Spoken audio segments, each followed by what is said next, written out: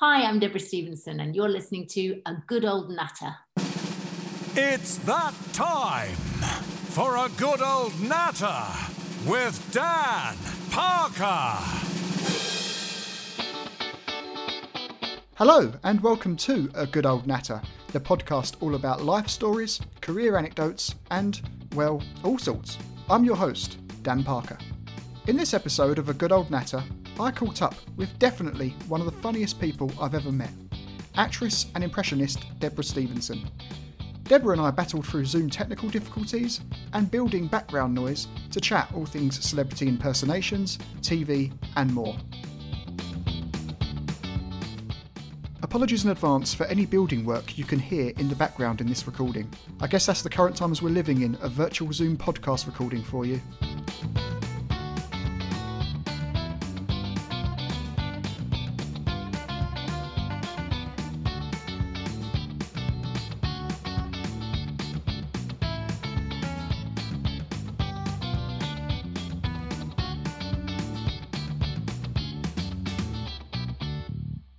Well, Debra Stephenson, the lady of a million voices, and definitely one of the funniest people I've ever met. How are you doing?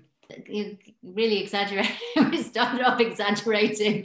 That's high expectations to a million voices. I think that might just be slightly exaggerated. I do have a show called, or I did have a show before, when shows were allowed, called My Night of 100 Voices. But anyone who says that they do 1,000 voices is probably lying. A million voices is definitely lying.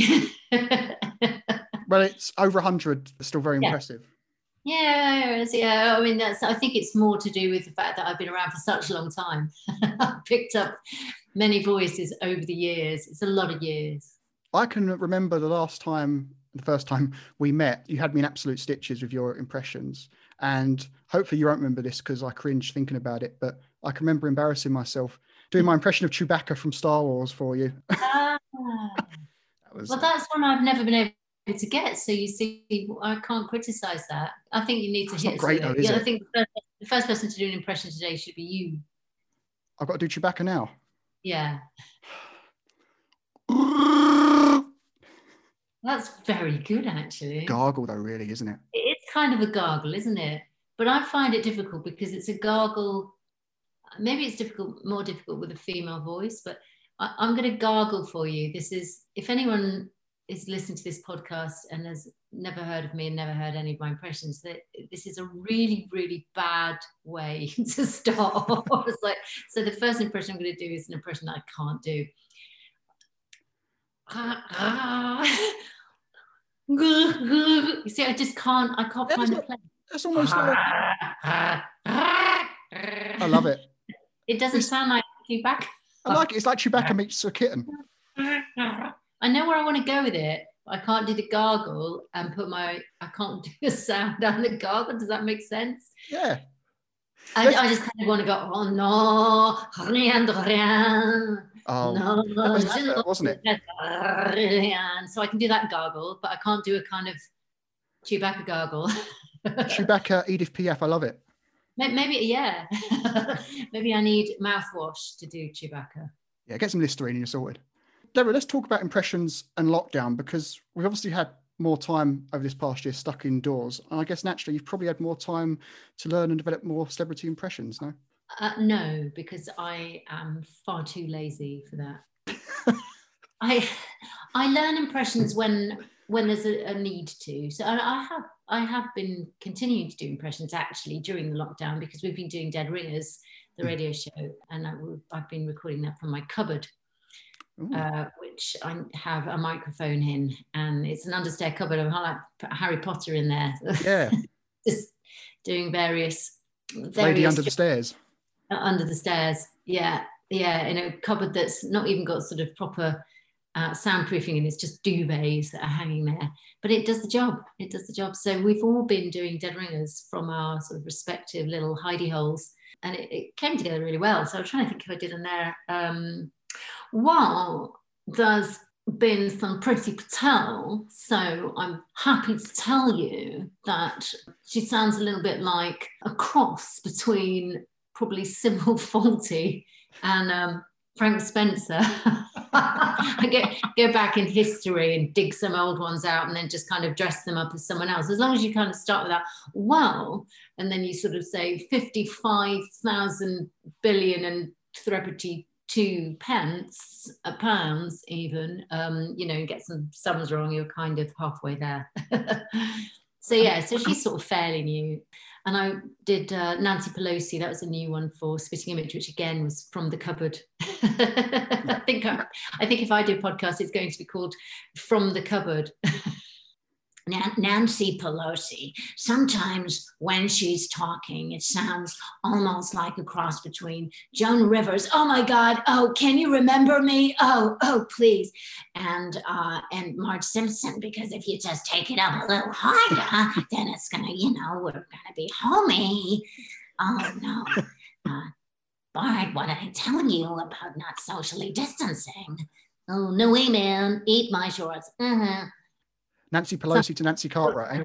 Yeah, kind of. Yeah. She's a little bit like that. And a lot of the time I find she slurs, and then you wonder if she's goes to a meeting and then has a couple of bottles of wine and to wash her lunch down with, and comes back and does another little press conference like that. It all gets a bit slurry sometimes. You have to wonder, don't you, what's going on? I've got to say, I remember just after the first lockdown happened, I absolutely loved your video rendition on the piano of We'll Meet Again, featuring Her Majesty the Queen. I mean, how long did it take you to put that together? So you saw that. It was brilliant. How many views, really? Good fun. Yeah, it was just a bit of fun, really. Yeah, it didn't take long. I didn't play the piano at all. I just that was a backing track. I'd like to believe you played the piano. I would like to believe. So I thought, I'll just sit here at the piano and plinky plonky, and I thought it was quite funny and very, very obvious that I wasn't playing the piano. And then quite a few people commented how clever I was to be able to play the piano. I was like, no, that was not me playing the piano.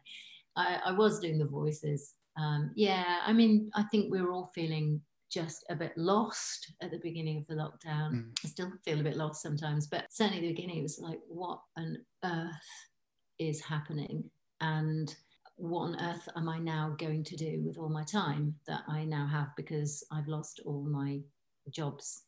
Everything in the diary was cancelled or postponed indefinitely.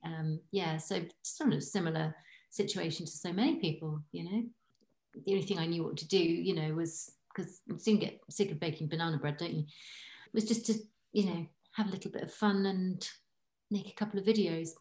What do you think, when all this is over, I mean, everything's over and restrictions are completely lifted, what do you think will be the first thing you do that you've missed perhaps the most? Go and see my parents. List up north? Yeah, I'm from Hull, but I live in Poole. So I'm really far away. And even if I wasn't far away, I still wouldn't be allowed to go and visit them. There's not perhaps as much temptation when they're not just down the road. But, what's difficult is that you can't meet them for a walk. You can't go to Hull and meet someone for a walk. Bit too far. Yeah. You can't meet them and go, and have lunch in their garden, because you're not allowed to go anywhere, are you? So, that was the first thing I would do when the restrictions are lifted. I think it's just social things, isn't it? I mean, I'm looking forward to going to the pub. Yeah. I'm looking forward to summer anyway, to be honest with you. And I'm hoping that summer will be at least like last summer. I hope it won't be any worse than last summer, because at least last summer you could eat out to help out, and you could, go to the pub garden and have a nice time, and the weather was lovely, and I live near the beach, so that's nice. Well, I just hope it's not as busy as it was last year. And not that I'm worried about it being busy. It was busy. Because it didn't kind of send the numbers flying in this area at all. I don't think it made any difference at all, because something to do with the sea air and being by the sea seems to mean it doesn't seem to have a huge impact, even if there are a lot of people there. But, I don't mind, as long as they don't leave the litter behind. We had a bit of a kind of tricky time in a lot of areas, didn't we, with people kind of just descending upon areas and then leaving all their crap behind, literally sometimes. yeah, so as long as people are respectful, hopefully, you know, we can all have a lovely summer. Well, let's go back to life for you growing up in Hull. As a child, did you always want to be an actress and voice performer? Yeah, I did. Yeah, I did. My first memory was in New Zealand because my parents emigrated to New Zealand when I was a baby, and all my earliest memories are there. So somehow in my soul, I feel like I am a Kiwi. But yeah, it's weird. I kind of feel like I was there for the beginning of my life and before we moved to Hull. And one of my first memories is they took me to see the Wombles. You know, the Wombles, Yeah. Classic. Yeah, and I was dancing on the stage with them because they'd invited kids to get up on the stage for a while. And then before I knew it, my parents were dragging me off because I kind of just lost the plot and was just thinking about all the lights and, oh, this is nice, and having a great time. And I think there was something about the energy on stage, not just the lights, but the energy from the audience. There's something magical about being on stage, I think.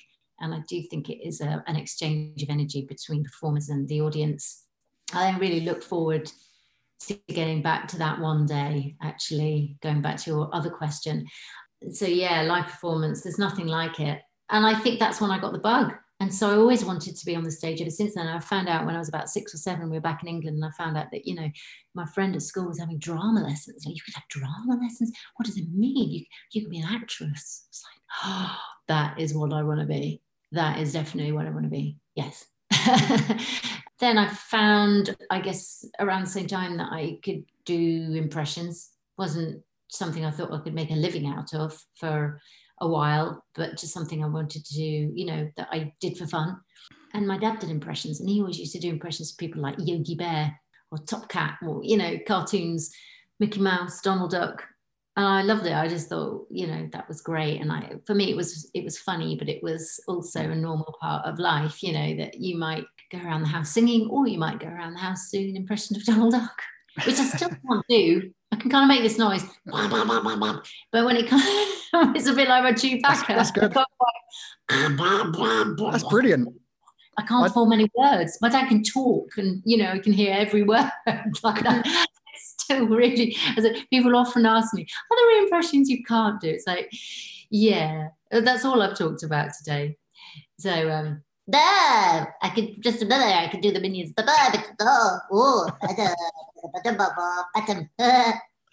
Yeah, maybe that.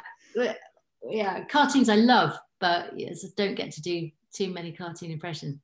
I was like, how does she sound, Lois? Stewie. And Stewie. She's somewhere up there. And I just don't get to do cartoon impressions. I guess I get to do the Screen Street cartoon impressions, the CVBs. It's not really impressions, it's me. But every time I do the voices, the characters that I normally voice, I have to think, how do I do them? And sometimes I need to get them to play them back to me so I can do an impression of myself. I don't know if this is going to sound like a silly question, but are some impressions easier to do at certain times of the day? Just because I can imagine Donald Duck might be easier to do in the morning. No, because they're not really using a voice for Donald Duck. And you know, again, it's not one that I really do, but it isn't a voice thing. It's a sound that you're making with your mouth, but it's not vocal at all. Marge Simpson or anyone who's quite growly. I tell you what, people who are low. So someone like Joe Brand's a lot easier to do in the morning because you wake up with a croaky voice and a sarcastic disposition.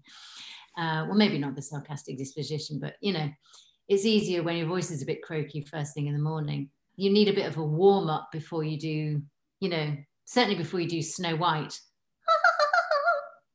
See, I haven't had that warm up yet. Someday my prince will come. Yeah, you definitely don't want the croaky voice for that.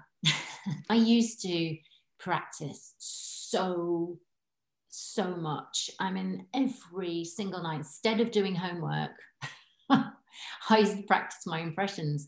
And I'd have a cassette tape and recorder, and I'd record the people that I wanted to do impressions of on this, you know, just bring the cassette recorder near the telly and then just press, you know, play and record at the same time. And then I get this kind of like behind hello, Campus. Heidi, hi. Hey, Gladys, I want to be a yellow coat. And all that sort of thing. So I'd listen to it. I'd say, hey, Gladys. So I probably went, hey, Gladys, I want to be a yellow coat. Let's have another listen. And my dad used to help me. He'd say, no, that's not quite there. Try it again. So an hour later, I'm still there going, hey, Gladys, I want to be a yellow coat. And by now, I've not done that English homework that I should have done. It's time for bed. Just kind of sticking on the impressions, one of my favourites that you do is Cilla Black. Now, wasn't there a story about you almost having to do that impression in front of Cilla herself? Yeah, that's right. Yes. I should make it clear that it wasn't her fault. I mean, genuinely, it wasn't her fault. It was me. Well, it wasn't me either. It was a friend of mine. It was her fault. We were at a party, a sort of ITV party, and all the stars were there. It was, it was quite posh, and very show busy.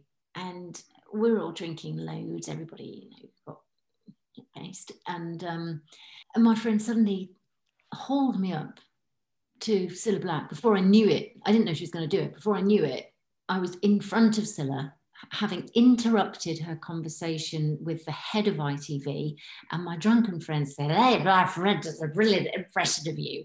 And she went, well, don't. Which was mortifying, really mortifying. It was horrible. Because who could blame her, I mean, how inappropriate, really. I think it got mentioned on Loose Women, because I've been on that a few times. I know I had to do an impression of Janet Street Porter in front of her, and I was quite scared, actually. Who would be scared of her? A bit frightened. And she went, come on, then, do your impression of me. So I sort of I thought, really, the only kind of thing I do is I try and be respectful when I do impressions. And so I don't mind as long as it's not like that Pamela Stephenson, bloody Pamela Stephenson, didn't sound like me at all. Now, when it comes to your TV work, there is just so much that we can talk about. Obviously, Corrie, Holby City, the Impression Show, etc. But one show I've got to ask you about is a show which, admittedly, I probably shouldn't have been watching at the time because I was quite young, which I loved, was Bad Girls. Now, your character in that show, from memory, she was quite psychotic. What was it like to play a character like that and be a part of that show? Yeah, it was great. I mean, we had a ball. I think most actors will tell you that the baddies are always the more interesting ones to play. And I think this in particular, I think sometimes you get baddies who are baddies just, you can't find kind of why they're bad or have much empathy. You can't find much empathy for them. They're just too bad. But Shell was complicated. She was a complex character. She was vulnerable. She had a really, really bad backstory. And she also had a fantastic sense of humor. So, she was tragic, but there was also a lot of comedy there.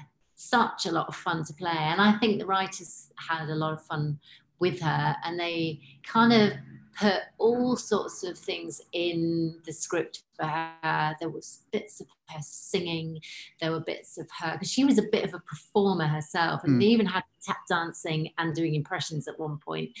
And then, of course, she was so naughty. And I say naughty, if somebody did this in real life, it would be worse than naughty. But of course, we know it's not real. So in a way, we can enjoy some of the worst things that she did, like setting fire to Snowball's hair and things like that. And of course, outside of that, backstage or behind the scenes, let's say, we had a great laugh as well, because we were just a load of girls together with a few blokes, and we were all quite young. And we were all just up for having a really good time. And we laughed and laughed and laughed. And sometimes there were pranks. Like our director was we had quite a few really fabulous directors, but one of the directors used to like playing tricks on other people. And he once, when I had to flush Snowball's head down the toilet, he got props to make a sort of chocolate bar, a Snickers bar and a Mars bar. Did look like a poo, and put it in the toilet. So she actually thought somebody done a poo in the prop toilet. I love it. stupid things like that. And then another time when Jack Ellis put a banana in his trousers that he knew that my character would have to find. Not me, but it was something that happened in the scene. So it kind of was a proper icebreaker, if you like, I suppose you could say. Certainly there were lots of pranks and lots of fun. Although it's hard work as well, because we were up at the crack of dawn to go to what ostensibly was a prison, whether it was Oxford Prison to do all the outside shots, or whether it was the set, which was at the time the biggest freestanding set in Europe. Wow. So it really was like, it was to scale as a prison atrium, Yeah. and cells off there. So it felt very realistic at times. Sometimes it was really hard going and you were very tired, and it was emotionally draining because although it was fun and at times it was even a bit pantomime and comical, there were also moments where you really needed to play the truth of the scene, and for that you needed to take on your backstory and just live with it a bit, so it was a big, heavy, challenging time, dramatically, but also loads of fun. It's all exhausting, actually. I was the lucky one because I had my own cell and could go for a nap in there at lunchtime. Most of the time we were just in these really pokey, horrible dressing rooms in porter cabins. So yeah, it wasn't glamorous at all. And in fact, the most unglamorous thing that I remember was having to roll around the floor all day pretending to be mad. And it stunk. And I thought, God, I look awful, I feel awful, but I smell awful. And then one of the sparks said to me, and this was near the end of the day after being rolling around the floor all day, and I was complaining about the smell. And he said, oh yeah, he said, we found an old tomcat in there. It obviously wazzed everywhere, and I'd rolled around in it. So yeah, not very nice. Luckily I wasn't pregnant at that point. I did work really hard when I was pregnant as well, and I hurt my back. I think it was to do with the way the baby was sitting, and I bent down to cut my toenails and got back up, couldn't get back up, got halfway back up and couldn't get the rest of the way back up. And then I had to get an old wheelchair that they'd used for Kate O'Mara's character and wheel me around in that. And I just had to kind of stand up for the take and then sit back down again. But a lot of fun for the most part, by the sounds of it. But mostly, yeah, absolutely. And those times that we went away, to Oxford, we had a ball. We didn't care. We were very young. Now I'd be much, much more professional than that. I would never think about having a drink, even one, the night before I do some filming. But back in the day, I guess when you're young, you're very resilient and you can do everything. You can do it all. And we did. It was good fun. So the Bad Girls Prison's in Oxford. Who knew? Well, it's now a Malmaison. It's now a hotel. Yeah. Because it was a grade 2 listed, certainly a listed building, they weren't allowed to change it too radically. So when you go in, it still looks like a prison. Really? In that it's kind of got the atrium and all the doors, and it's similar, but of course it's all been painted white and it's all sort of nice lighting. It looks almost like a bird cage rather than a prison. With all these big shows that you've been a part of, can I ask, Deborah, is there a show out there or a role for you that you consider maybe your dream role, or a show that you'd like to maybe be a part of one day?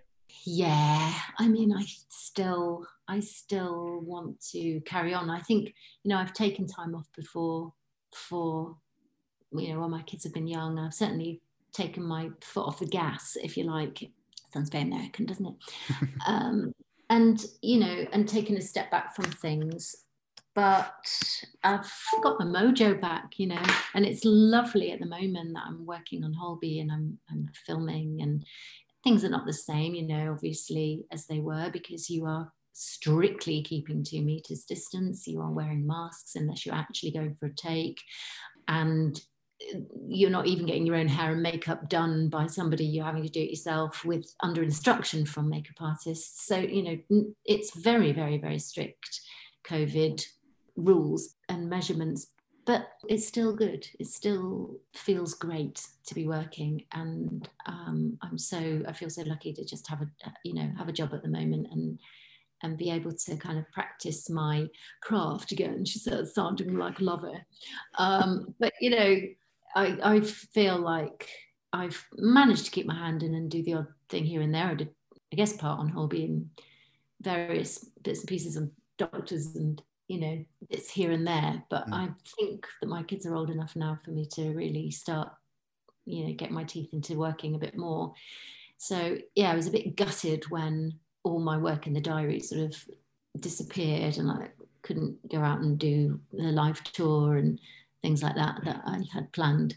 But at the same time, you know, I really sort of kind of ready to go with whatever's out there for me. So I don't know, you know, getting back to your question about any particular roles that I like to play, but I'd love to do some Shakespeare and I'd love to be in a West End musical or play, which is something that I've had the opportunity to do and not been able to do because, you know, just because my family circumstances and juggling and everything. But, you know, I've had a really good work-life balance and, you know, as your children get older, it's time to kind of adjust that balance again. So, yeah, still ambitious. So Deborah, I'd now like to ask just a few of our celebrity friends what they've been up to keep sane and busy during lockdown. So Tess Daly, what have you been up to during lockdown? Well, there's only one thing you can do during lockdown, and that's keep dancing. And what about you, Jo Brand? Well, I've just been baking lots of cakes. Actually, I tell a lie. I've been eating lots of cakes. That's my favourite thing to do. Sarah Millican, what have you been up to during lockdown? Hello. Well, I've been baking lots of banana bread, and I've been doing a lot of kind of talking to my boyfriend and about my boyfriend. I don't think I've really been doing that, but that's the sort of thing that I think I might have been doing. What about you, Sandy Toksvik? Well, I've been using the time that I've been having to improve my IQ, so that when I do QI, I know even more facts and seem even more intelligent than I already am. And you, Sharon Osbourne? Tell me something about you. You don't want to know what me and Ozzy have been doing. How's our good friend Lorraine Kelly doing? Wonderful, marvellous, very, very good indeed. So that's great. And you are so nice. It's been very, very good chatting to you. And finally, the same question to you, Paloma. Well, I've been making a new video and I don't know if you've seen me acting, but I suddenly go a bit northern. Have you seen me in that programme? I'm right good. Just finally then, Deborah, in each of these episodes of A Good Old Natter, I always ask the guest to share with us a little known fact about themselves, which perhaps many people don't already know. So it could be a random or quirky hobby you may have, for example. So is there a Debra Stephenson little known fact that you can share? I like to go swimming in the sea. I haven't been since November, so I'm not really what you'd call a sort of die-hard all year round swimmer. But I did go in November without a wetsuit. That's brave. So yeah, there's that. There's like just stuff. I've got an interesting ancestor called George Houseman Thomas, who was an artist portraitor for Queen Victoria. Wow. Sort of Debra Stephenson trivia. Brilliant. I'm not sure if it's interesting to anyone else, but anyway. Yeah. Next series of Who Do You Think You Are? Yeah, I really, really want to do that actually. Yeah, I don't know. They haven't asked me. I think they've always got a big, long waiting list of people who want to do that show. No, it's fascinating, isn't it? Strictly, I feel like it's boring being Debra Stephenson, and I should be someone else, like Claudia Winkleman, for instance. Well, Debra Stephenson, thank you for having a good old natter with me. Oh, you're most welcome. It's nice to see you again, even if it's not a person. I hope you've enjoyed this episode of A Good Old Natter. My huge thanks to Debra Stephenson and Peter Dixon, Giles and Bob for my theme music. Stay tuned for future episodes of the podcast, available on iTunes, Spotify and Podbean. And until next time, keep nattering away.